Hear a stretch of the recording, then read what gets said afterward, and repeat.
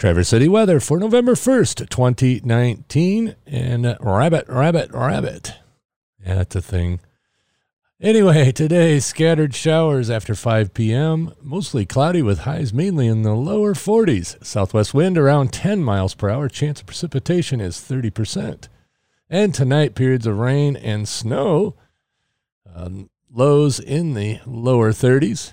Southwest wind about 5 miles per hour. Chance of precipitation is 90%.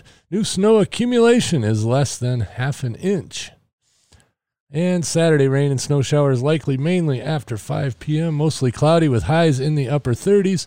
West wind between 10 and 15 miles per hour. Chance of precipitation is 60%. And new snow accumulation less than 1/2 of an inch. And it says possible. So that's the weather. It's the first time that I've seen snow in the forecast since I've been doing this. So drive carefully.